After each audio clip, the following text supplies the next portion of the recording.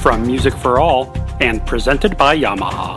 It's Mind the Gap, a practical web series for young and future music educators. Tonight on the program, from Birmingham, Alabama, James Crum. From Dallas, Georgia, Gary Markham. From Largo, Florida, Janine Reynolds. Tonight's conversation moderated by Susan Smith and David Starnes. Please welcome Susan Smith and David Starnes. Bridging the Gap, which is, or Minding the Gap, is meant for young teachers or new teachers who maybe were interrupted in their spring semester through the pandemic, and skills that we felt like as an educational team might be necessary for young teachers and as mentors. As I said, my name is Susan Smith, and I'm one of a team of educational consultants that work for Music for All and help guide their vision and where the organization heads in terms of education. I am currently a lecturer in music education at Troy University.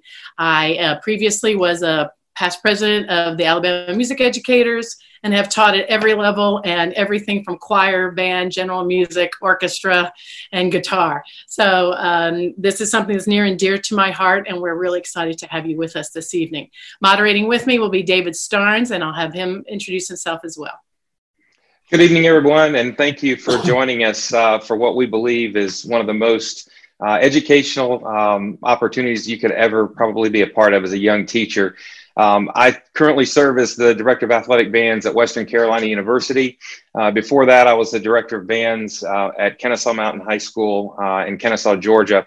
And, you know, one of the things, having taught as Susan does at every single level, elementary, middle, high, and now the collegiate level, I monitor and also do a lot of student teaching observations. And I watched student teachers panic this spring when everything ended in March. And they continue to panic to be prepared for what they may be going into this fall with a couple months that they actually miss. So we're honored to be a part of this, to help present this. Believe it's very, very needed, and we hope you guys will really enjoy this. I'm going to turn this over to our three guest panelists to introduce themselves, and then we'll get rolling with the program. And as on my screen to my right is Jean Reynolds. So I'm just going to start with you, Jean. So if you'll take off. Thank you for being here tonight. Great. Thanks so much for the invitation, and good evening to everyone. I'm delighted to be here. My name is Jean Reynolds, and I supervise music, theater, and dance for Pinellas County Schools, which is in Florida on the West Coast. It's west of Tampa. It runs in the south from St. Petersburg up to Tarpon Springs, and we have about 100,000 kids. So it keeps me busy. It's a great job. I love it, and I love working with teachers just like those of you who are getting ready to enter the profession. I have a passion about advocacy and have served as the government relations chair for many years for the Florida Music Education Association. I'm a past president of that organization, as well as the Florida School Music Association. And I currently serve on the Music Program Leaders Council for the National Association for Music Education. Delighted to be here. Thanks so much for the invitation. Thank you, Jean. Mr. James Crum, thank you for joining us tonight. Thank you, David, and thank you, Susan, for having me a part of this panel. My name is James Crum, as he said, and I am currently the fine arts consultant for the Birmingham City School System. That I assist Dr. Mays, who is the coordinator in all of the fine arts, including, theater, band, choir. This is my third year serving as the fine arts consultant, beginning my third year. And this is a great panel because there's a lot of things that we've been going through right now and still going through, and preparing for the fall.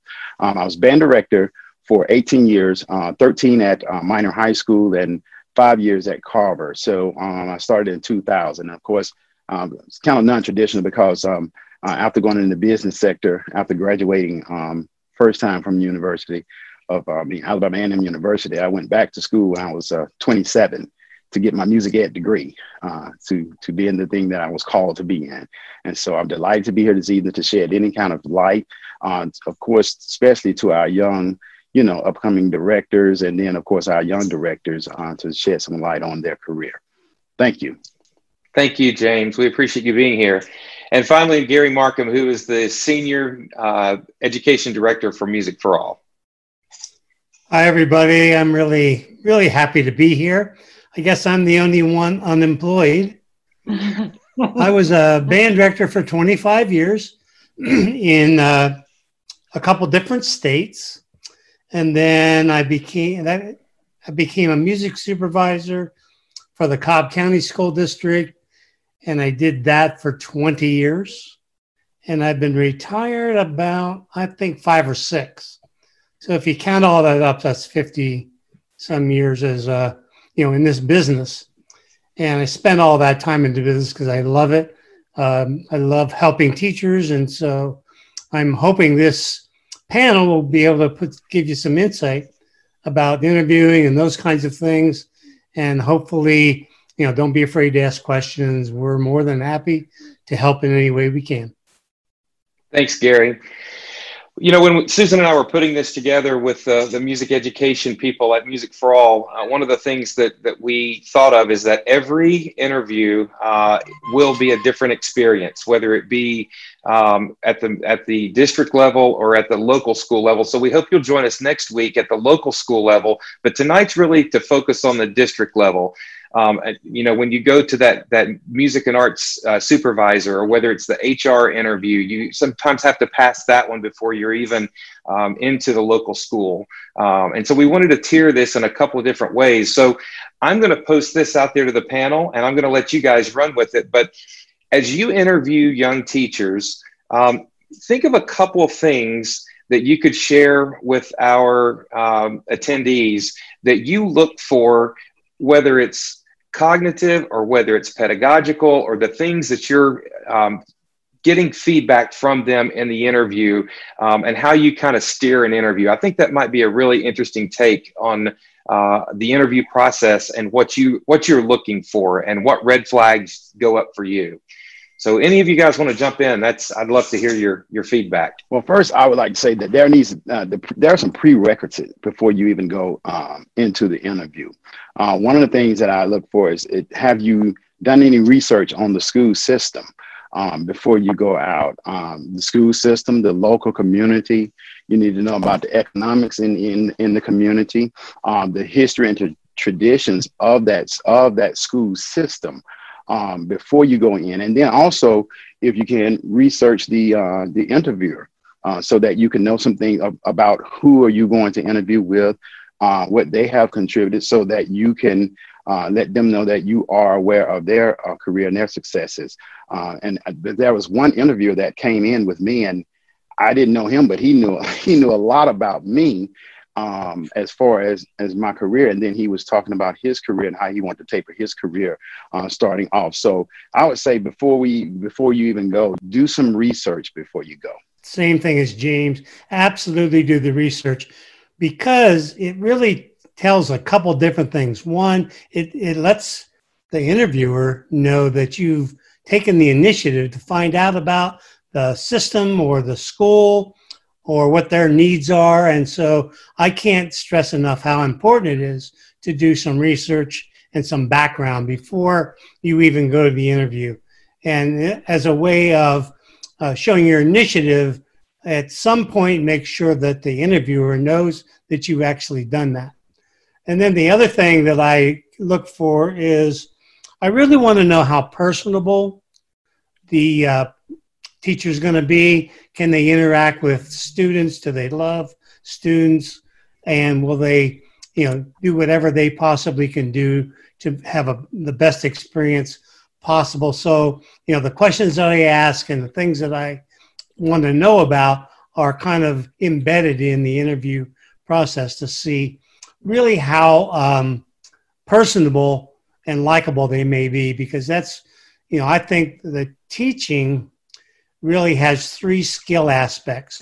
There's the content part, and so some questions would revolve around it, the pedagogical stuff. Then another part would be the strategies you would use, teaching strategies, that is. And then I think one of the most important parts is, can you deliver the material in such a way that students are going to pay attention? They're going to love you, and are they going to do it for not only for the music, but for you as well. And so those are the 2 things that I look at really most exclusively, particularly initially. And I would agree with everything that's been said. A little different take maybe on the district interview. Certainly it's great to do research always. And I see it also that I'm looking for a person that loves kids and can engage kids and has the musical skills. And candidly, a lot of times I will just say I might screen that by a resume before you get there, because I'm going to be able to know some things about you musically, just about your background. So what I want to see is how engaged you are. How are you going to engage with kids right away? Are you going to bring the skills that we need? But the piece I wanted to say about the district, at least in my perspective in my district, and it may not be true of others, but I know it's true of some.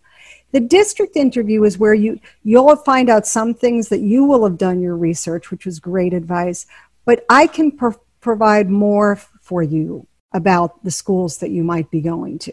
And that's what the advantage you'd have before you get to the school interview. And it's not that principals are going to lie to you, but candidly, they're not going to know some of the musical things. So they're going to tell you something that may or may not be true. And one of the things that makes me so proud is when often teachers say, hey, Jean, you were the only person to tell me what it was really going to be like. And because I think that's important, because I think a job is a two-way street. I'm always trying to find young people find a fit. Is this a good fit for you? Oftentimes a young person will say this is the job they want, but that might not be a fit. And that's a two-way street.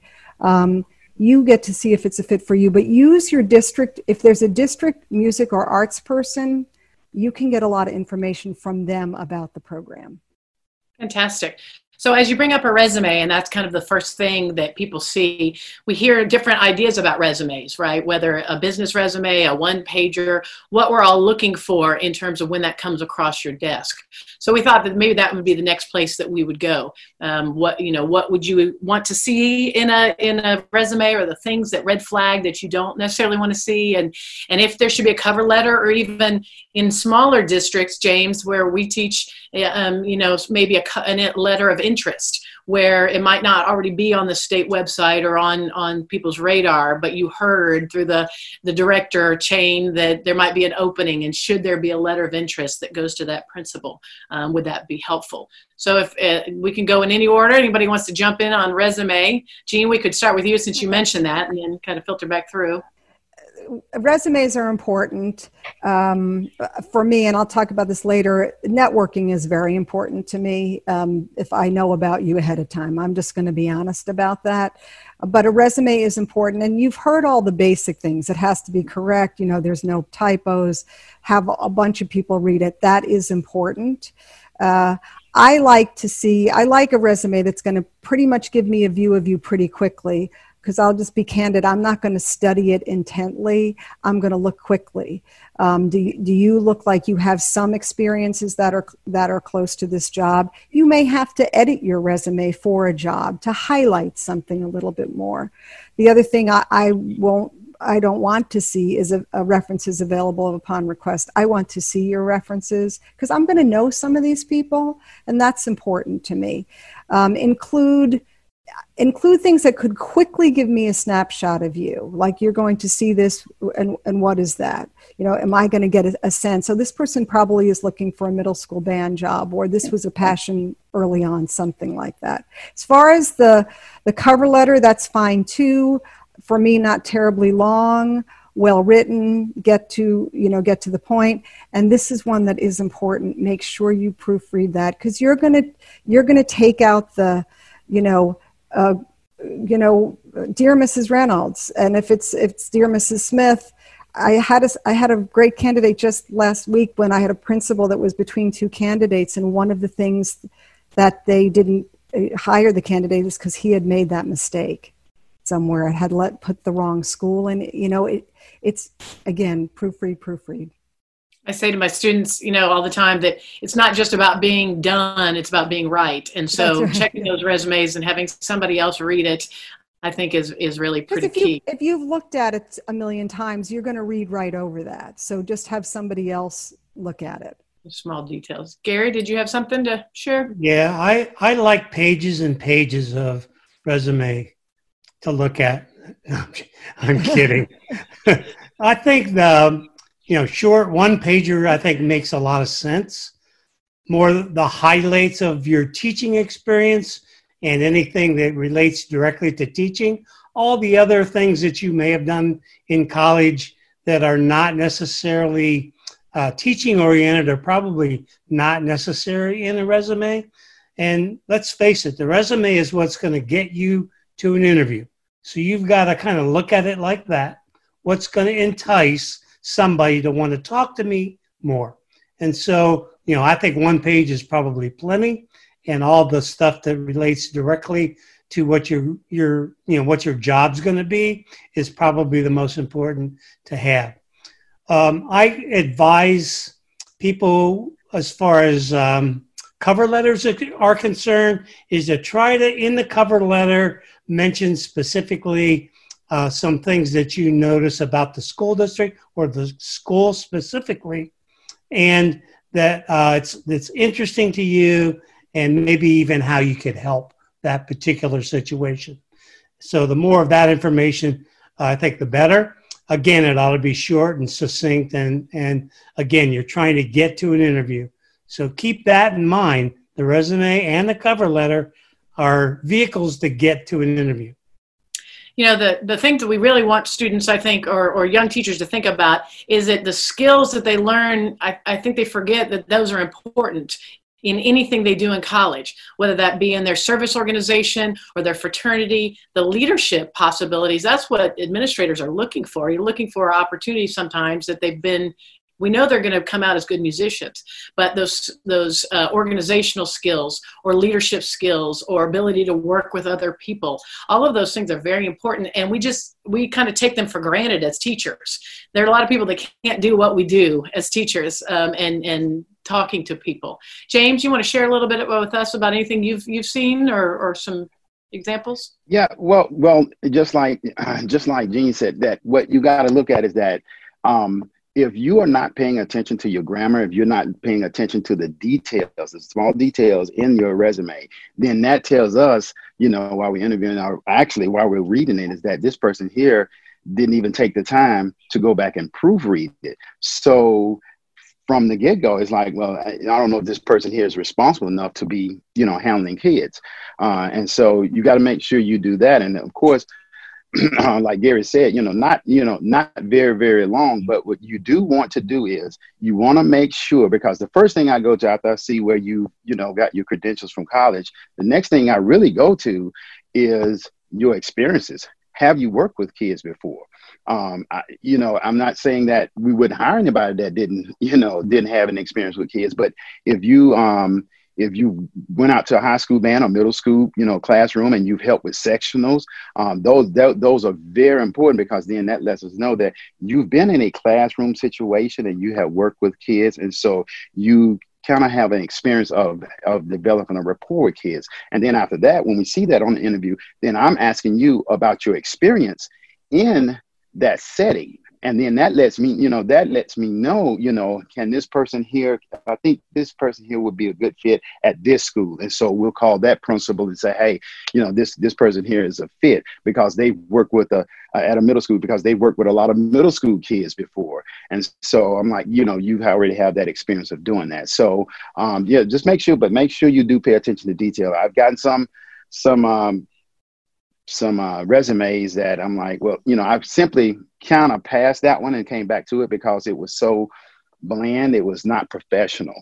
And so those, you tend to put it to the side and you come back to those, because this person here did not take the time enough to present themselves professionally. So those are the people that we're looking for. Those are phenomenal answers over here. Go ahead, Susan. Sorry. Yeah, I was just going to follow up on the one resume thing before. I think we're going to head to interview ideas. Someone asked a question about, would you include non-musical teaching experience in a resume? For me, and we'd love to hear what our panelists think as well, but, it's not necessarily, sometimes we wouldn't always put fast food joints that you worked at or experiences like that. But the one that our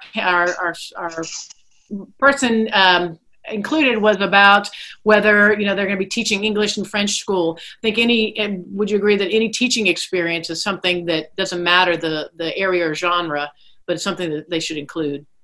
Yeah, I definitely agree, because that's somebody put down on their resume of them working at a library. So, but then of course still they work with some kids. So it doesn't have to be just teaching, but any kind of experience that you have. Yeah, I think it's really important, especially earlier in your college careers, to make sure you put yourself in positions that will help you gain the experience you're going to need. Helping at sectionals at a local high school, whatever it takes. But I would try to make your opportunities good for you to gain that kind of experience, so you're able to use that as a leverage piece to get to an interview. And I've had many people say, whether it's that you work with students in a camp setting or whatever, just working with students is important.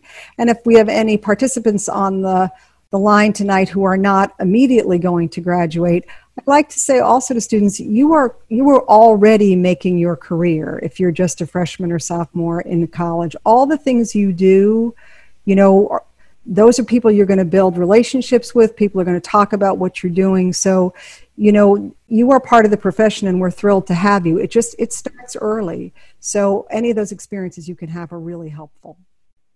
One more thing on that, as Gary said, please, while you have the opportunity, go ahead and get that experience now. Jean mentioned that, it's about, who it's about connections. And so if you're going out working with different schools in different school settings, I've hired at least, within the past 2 years, we've hired at least about 10 college students who came out to summer camps, who came out and worked contests and different things, because we got to know them personally, and we got to see them interact with students. So I would very much encourage that you go out to your school systems, local school systems around your university, and volunteer, because that's how you're going to get your experience. Great points. And one of the things I tell my students at the university too, if they're in a remote area where they don't have that opportunity to go out and teach, they've got practicum experiences. When they go out and do their practicum throughout their entire junior and senior year, and then talk about the student teaching experience, talk about the interaction you had with students, the successes that you had, that you were responsible for a particular part of the program while you were student teaching. So those are great jumping off points as well. So we've got the Q&A box, and this is really the participants. It is your show tonight, and we want to make sure that we answer these. So I'm going to bring up a couple, which is going to actually jump us off into the actual interview. Now we're past the resume. You're in the door. You're looking at Gary or James or Jean. You're sweating bullets, and here you go. This is your first major interview. So one of the things that James brought up was about knowing the area and the district. And this person asked about what's a subtle way of talking about the socioeconomics of the district, so they can gain more insight on the diversity in the district, as well as what kind of student and clientele they might be looking at. So anybody want to take that one and run with that? Well, one real quick thing would be to look at the strategic plan. It's on practically any website. It'll point to specifics about what the district feels is important, and many times that's socioeconomic. And so if you can look at and get any information possible from that strategic plan, that'll really help. And then you can actually bring the strategic plan up to your interviewer to let them know you've actually looked at it. Most people in the district probably don't. And I think you can, I talk about this in interviews all the time. If it's socioeconomic information or ethnicity, most school districts are going to list that. Like for the whole district, you could go on our website. You'll be able to see the breakdown of students. They hide a little bit more on what's called Title I, which is often an indicator of, socioeconomic. And in a district like mine, you may encounter this. I'm at all ends of it, very high end, and to the most poverty-stricken schools in the state. So it's a large district, So it's fine with me in a district interview. If you talked about that, chances are, if we're talking about schools, I'm going to be real upfront with you about that. I'm going to tell you, I'm going to ask you about your experiences, to see if it's that fit. And that's when I've had candidates tell me later, gosh, you were the only person who was really honest about what this situation was going to be. Because there are so many different situations in this country. And I think you're very wise. It's a good question, because there's all different teaching circumstances. I think it's important to actually do the research, though, and don't make assumptions by some of the numbers you see, because they may be misleading. So I would do the actual research on the specific school district and specific schools to make sure you have your information accurate. That's a really good point. And the district and the school are maybe two different things depending on the size of the district. If you're looking at one of the small independent districts, that's different than a large district. And like Jean said, Title I, when you mentioned Title I, that kind of gives you some kind of, clue of, the economic situation. And the reason I mentioned that, because if I'm going into an interview, or I want to, go on an interview for a certain school district, and I student taught at a school that, the social economic situation is really, really well. And what we call over the mountain schools. This is what we call it, over the mountain schools. And so you student taught at the over mountain schools, and then now you're going to go and interview for an inner city school. You need to know that is a big difference in economic situation, because I know that in inner city schools, I know the kids are not going to be able to afford private lessons. Okay. Whereas if I'm an over mountain school, they it's sometimes required for them to get private lessons. I need to know that, because if I don't know these things, I get into a teaching situation and it gets frustrating because I don't have the economic resources that I thought I would have to build this great program that I want to build. So before you go in there, if you know that this is the economic situation here as far as an inner city school, then now I can pool different resources. I know I have to do grants. I know, there are certain things that I know that I'm gonna have to do before I go into there, instead of me going in there blindly and getting frustrated and then spend my career jumping from one school system to another. Yeah, it's important that you have some solutions. And if you don't just assume it's a particular way, but if it is, then have some solutions in the back of your mind that you can use or utilize or explain that will be helpful in the situation. Great points, everybody. So I'd like to do kind of a mock interview with them actually watching what you are observing. And I'm going to lead you guys these questions, panelists, just so you can kind of to reflect on this. But what are some of the triggers that you pick up in an interview regarding body language, regarding the nonverbal communication that you're picking up from people? Because sometimes that can steer your questions, actually. Engagement of the person that's across the table from you.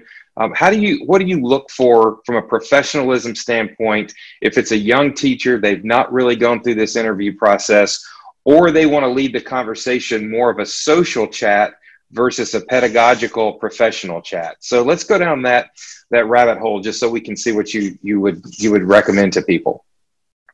What I would do, there's a couple of things. You've asked a few things. I want to unpack them on the body language those kinds of pieces. First of all, I want to reassure many people on this call, I will understand that you're going to be nervous. Like that's fine. So there's a couple of things that you can do to calm yourself down. Make sure you leave yourself plenty of time to get there. You're not hurrying. Do all the things that you can do to make it easiest on you. The other thing, this may come later, but you can be pretty sure the first question will be something about yourself, so you can calm yourself down again on that. You can practice that. You could have a mirror so that you get comfortable. My particular thing is, just because it's the season of interviewing, is knowing how to give enough information on a question so it's not too short, but it's also not too long. I mean, one of the things lately, like you would just watch me if I'm going, okay. And I start pushing back. It's like my body language. If you are not, I can't tell you, it's on a phone interview, I would understand you're not getting it, but I've done video ones the past few days that last week that I couldn't even interrupt the candidate. So, and I assumed it was nerves, but try to watch the person that's interviewing you. That will give you clues when you're having a hard time finishing a question, like, well, move on.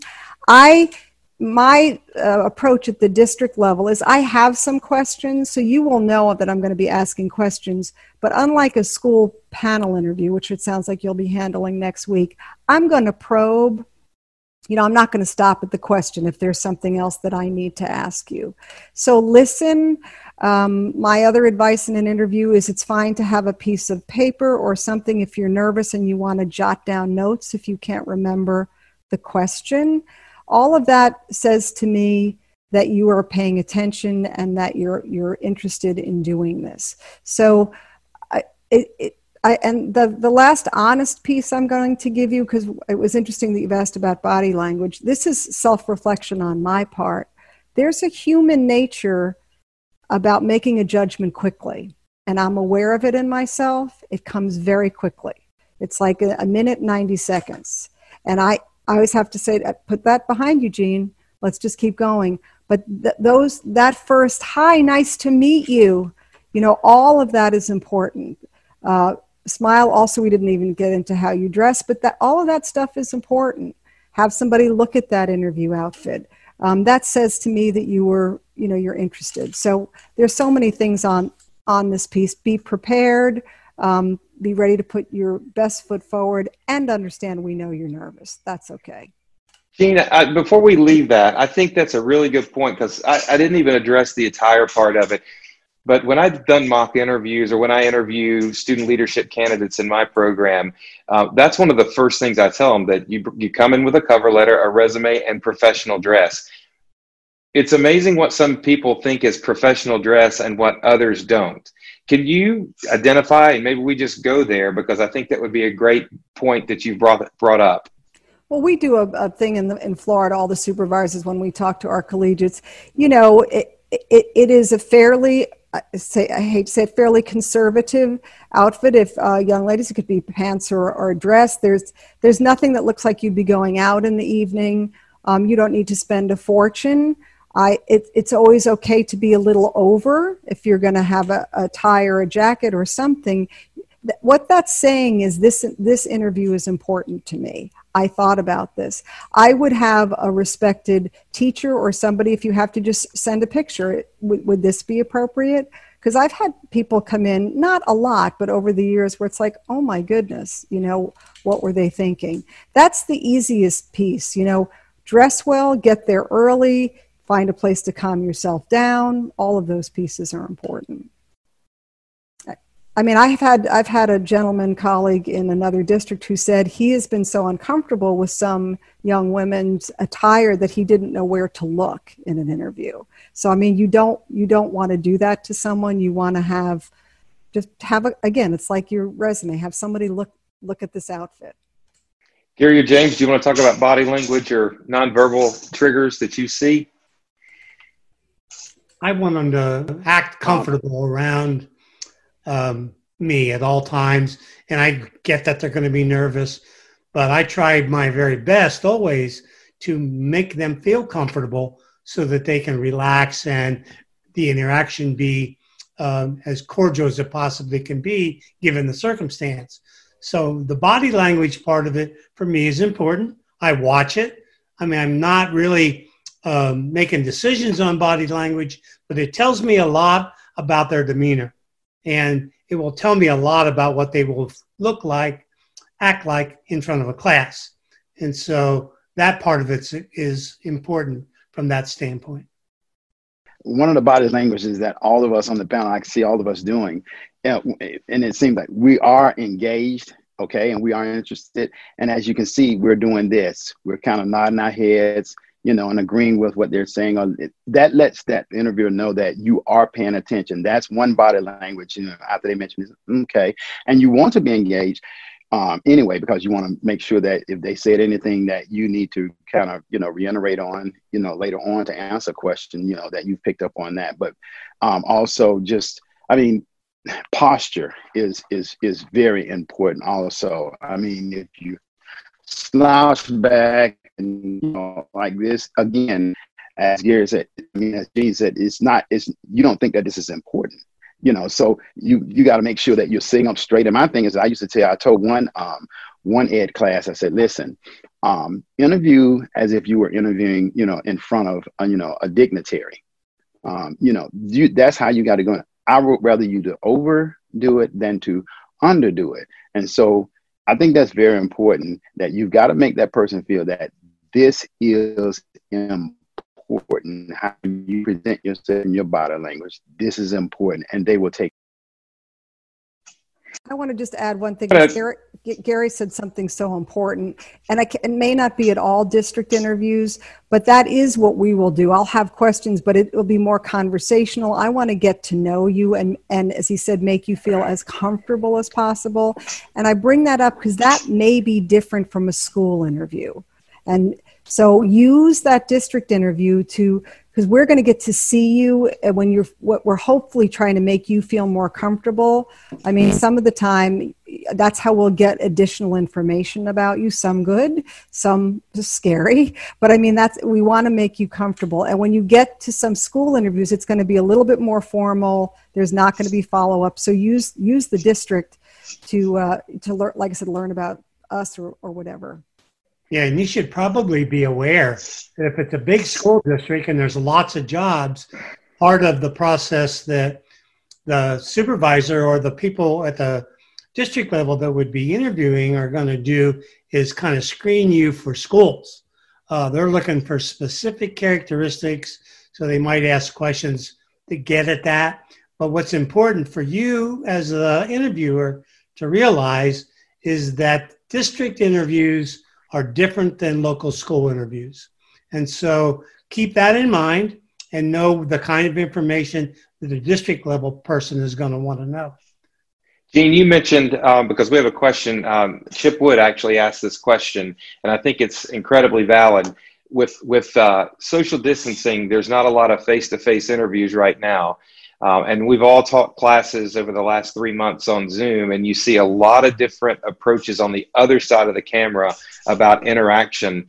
And students have gotten into that habit sometimes of, they can sit in a chair and, have lunch while they're doing a Zoom meeting. Can you talk to us about the importance and the professionalism of a Zoom call that goes well with an interview and what you would recommend them not doing? What's funny you should say that about eating. One principal told me she was completely put off. She had talked to somebody before me that the person was just having lunch the whole time. She said, I know it shouldn't bother me, but it just made her crazy.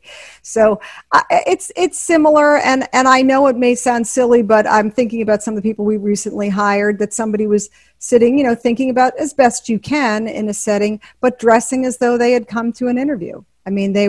They were having an interview. They dressed as though they were at an interview.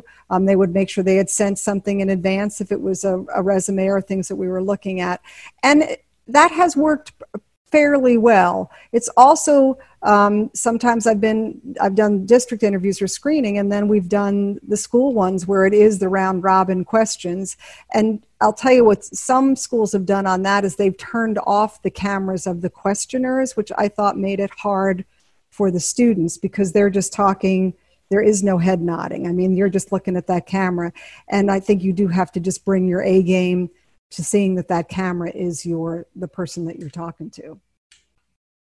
And the last thing I'm going to do, then we're going to move on to the final segment of this, but can each of you give maybe a red flag example of a response that sends you down a rabbit hole, either positive or negatively, that you think students should avoid that topic? Just don't go there in an interview, how to keep it professional, some things that you've encountered. We've all got those experiences that you said, I can't even believe we talked about this.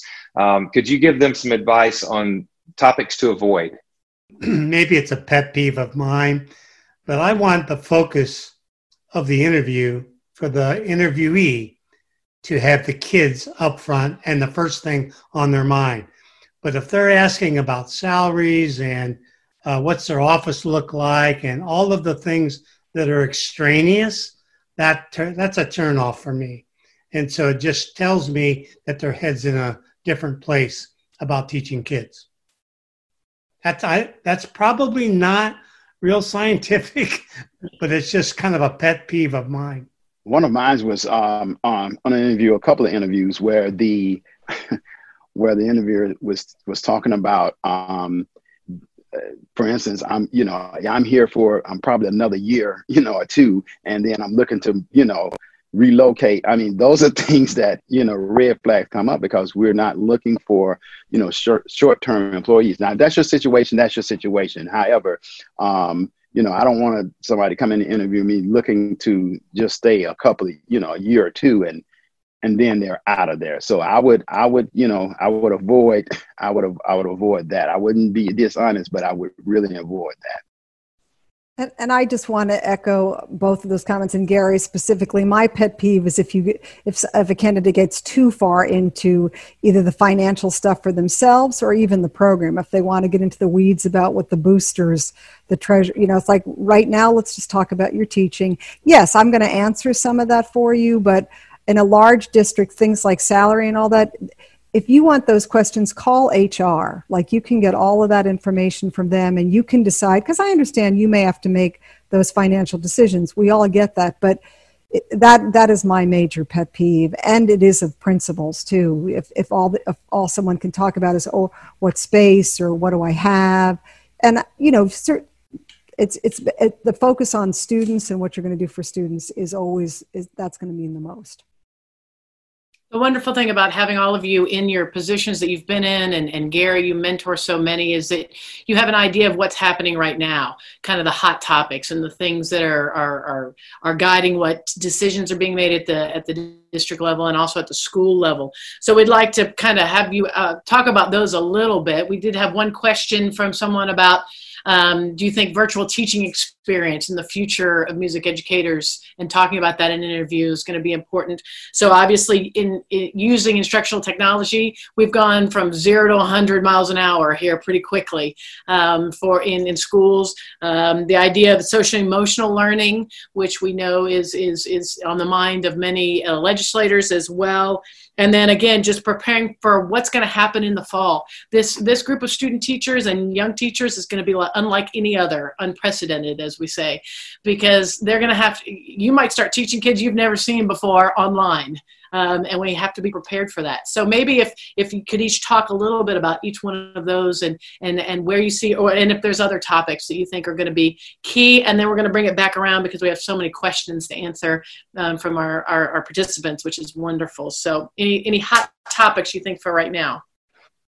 I don't know if you have to get into the weeds about the technology piece of learning, but you ought to make sure that the interviewer knows that you know about it. You don't have to get into the explanation of it all because you never know. I suspect that after this COVID thing is over, teaching is going to change to the point where it's going to be very blended between technology and live teaching, both, because I think people have learned so much about it.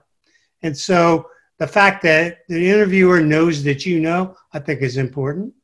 And I think the other thing is to really make sure they know you care about kids. And as far as the social emotional part of it is concerned, because you're not just teaching music, you're teaching children, at all different levels. And so the more they can feel comfortable around you and the more they feel that they are important to you on a personal level, I think is absolutely critical. And most of the time that'll help with the success part of it. I would just add to that especially if you did student teaching this past semester, we know that things were different. And some colleges literally pulled their interns out. They did not want them doing this. And if that's the case, and I've interviewed some folks who were successful when they talked about how else they they were engaged and did stuff with students. It's always going to be about student engagement, whether it's through technology or it's in the classroom. And it will mean something to me to hear about that it was important to connect with students, and these are the kinds of things we did. And should we have to be in the virtual in the future, here are some of the things I might do. As we said, you don't have to be in the weeds. You just have to be prepared, and prepared at looking at it differently. What would matter to me is if someone came in with, I know I may not have my entire band, so I'm looking at some literature, and I have some ideas about some chamber groups, and I just know it's important for kids to be engaged. And I know it might not matter the piece that they're playing, but it is important that they're making music and they are some part of a connected community. You have to speak to that. That is what's going on. And when I get the chance to talk to pre-service teachers, I am in awe of you, because you're going to take us to 2050. And we don't know what that looks like. But you have to be able to let me know that you're ready to do that. James, do you have anything to add? It's so important that you do know the latest technology, because that's one of the questions now that we're adding to our interview questions is how familiar you are with the different systems, because that right now we've got to do both. And then they're anticipating, of course, whether you have to do this again. So you've got to be well versed on that. So make sure you are. And most kids that are coming out of college now, they're well versed, well more versed than we were, with technology. But that is important, and that is something that you want to probably kind of highlight, when you're presenting yourself, because then that is right now, that's really like an attention getter. If you kind of highlight that, and so you want something for them to light up, light it up. Oh, you're talking about this? Well, I didn't know about that, and and that kind of lets us know that you're into technology, and that kind of grabs our attention as of now. Before we jump to the questions, I think David will take us there, but I want to take advantage of the fact that we have music supervisors, and to get a little bit of your thought on away from the interviewing and towards. Many people are frustrated right now because they're going to have to not be able to teach their ensemble name, and ways to know what it is, the subject we teach, that music is at the core of it. And if there aren't contests or ratings, are we still valid? I think that's what scares people, is that if I can't have a band together, am I really a band director? Am I really a choir teacher? So any words of encouragement about what their curriculum should look like if we are online this year?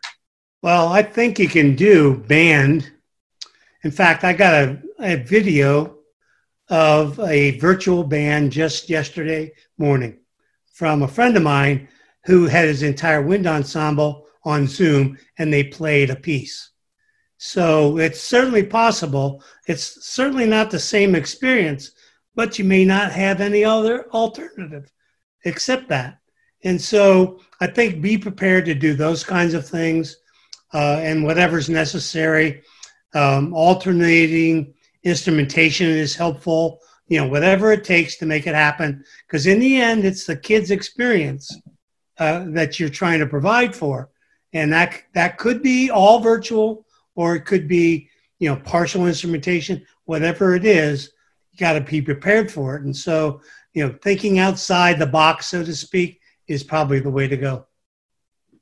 Awesome. Anything from anybody else about teaching music as opposed to teaching the ensemble name? Jean, do you have?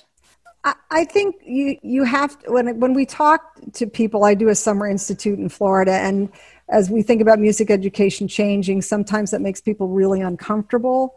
But when they dig deep, and I see this in interviews when I ask my first question, what mattered to you when you think back on your experience? It's usually 2-3 things. It's the teacher.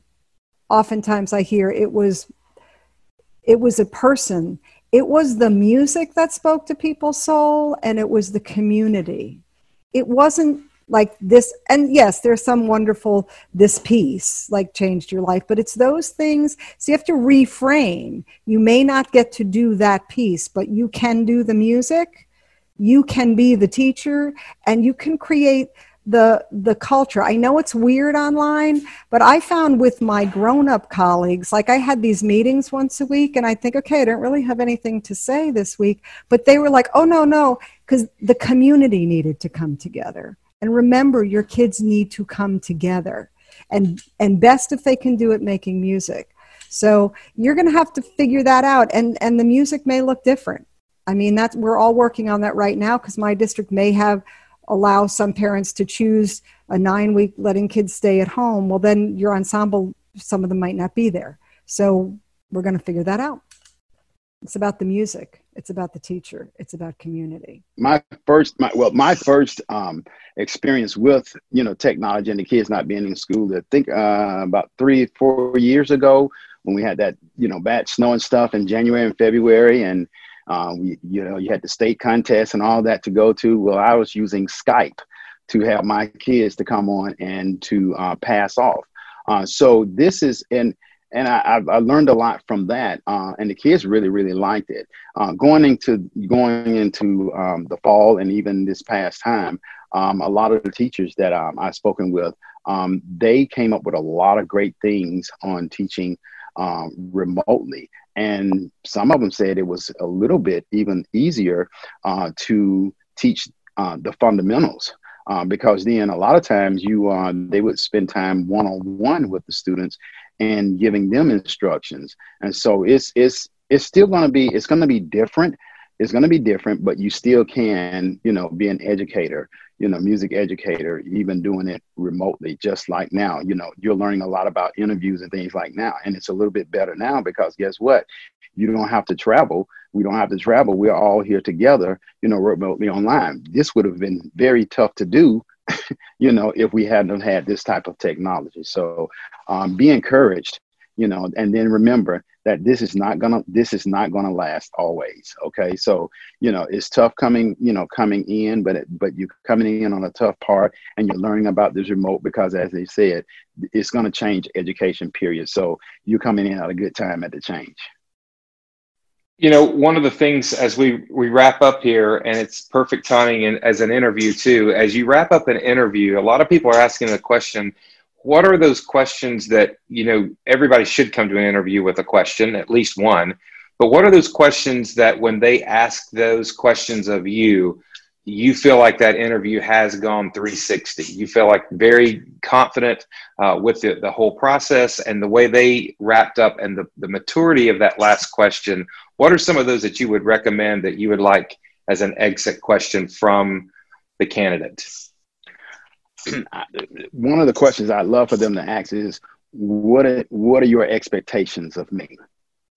And so, and by them telling you their expectations, it's letting them know that, yes, and you are very serious about it. You want to know what we're expecting, because if you don't know what first of all, the district is expecting of you, then again, even if you're hired, you're still spinning your wheels, because you don't know the vision, and that's one thing. You ask them what their expectations are. What is your vision of the fine arts for this school system, period? Because you want to show them that you want to be an intricate part of developing the students in the district and moving the district forward. Gary, anything on that one? I just want to commend James, because I think that's perfect. That's exactly what I would want to hear. What are the expectations of the person that's being interviewed? Because they need to know that. Gene, anything on that? And that's the question. I mean, that's the question you want to hear. Or sometimes even if you just want to hear what are the expectations, that just says it all.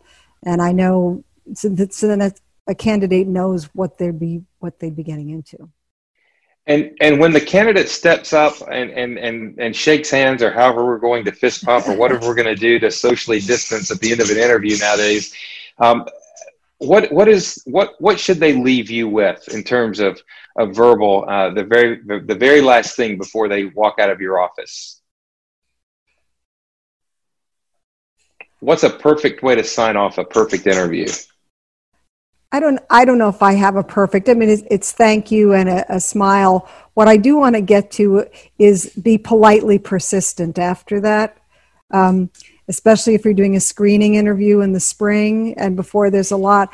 You are never going to bother me every couple, 2 or 3 weeks. Hey, Jean, anything come up? That's one thing we haven't handled tonight. And the other thing is be respectful and a professional to everyone with whom you interact. Don't be calling my secretary and yelling at her and think that's not going to get back to me. Or when you're on a campus, be that person, be who you are, be respectful, be professional, and I'm okay with you being politely persistent. Is it appropriate for them to say, "Will I hear from you soon"? Sure. We usually at the end of an interview, I'll just, if I know I'm screening, as Gary said, for 2 or 3 jobs, I'll say, if you don't hear from the principal in in a week or whatever, give me a shout. We'll usually make a plan to get back in touch. Or quite frankly, if it's somebody that I don't think is a fit for the district, then, usually you just thank them and say, if something comes up, and let them know. Yeah, I think the most important thing is to be truthful with them. Right. Don't lead them on. Be very frank about what the scenario is, so they can either move on or move to another district or whatever they need to do. But don't unfairly lead them on. And the same token, I've been very pleased and appreciative of candidates. If I have a candidate that I really am interested in, I often will say to them, okay, so where else are you interviewing? And I always appreciate that they're honest. And then, because we all need that honesty. Hey, Jean, I'm looking at this job in Orange County. It's my first choice. That helps all of us. We all know. And I want you to get a job where you're going to feel the best. That's best for all of us. So that's a very good point. I'll try not to lead you on, and vice versa. If you're just interviewing as like a backup, I kind of like to know that too. And that's stuff that would not come out at a school interview. That's the kind of stuff I can find out at a district. James, anything on that one? Yeah, some of us are telling me that they're appreciative. Thank you for the opportunity, which is, I'm like, that's great, to use, but there's not like a perfect phrase or anything to kind of say the end in an interview. But as you guys said, please be honest. We've had some candidates that have said that they are available for hire.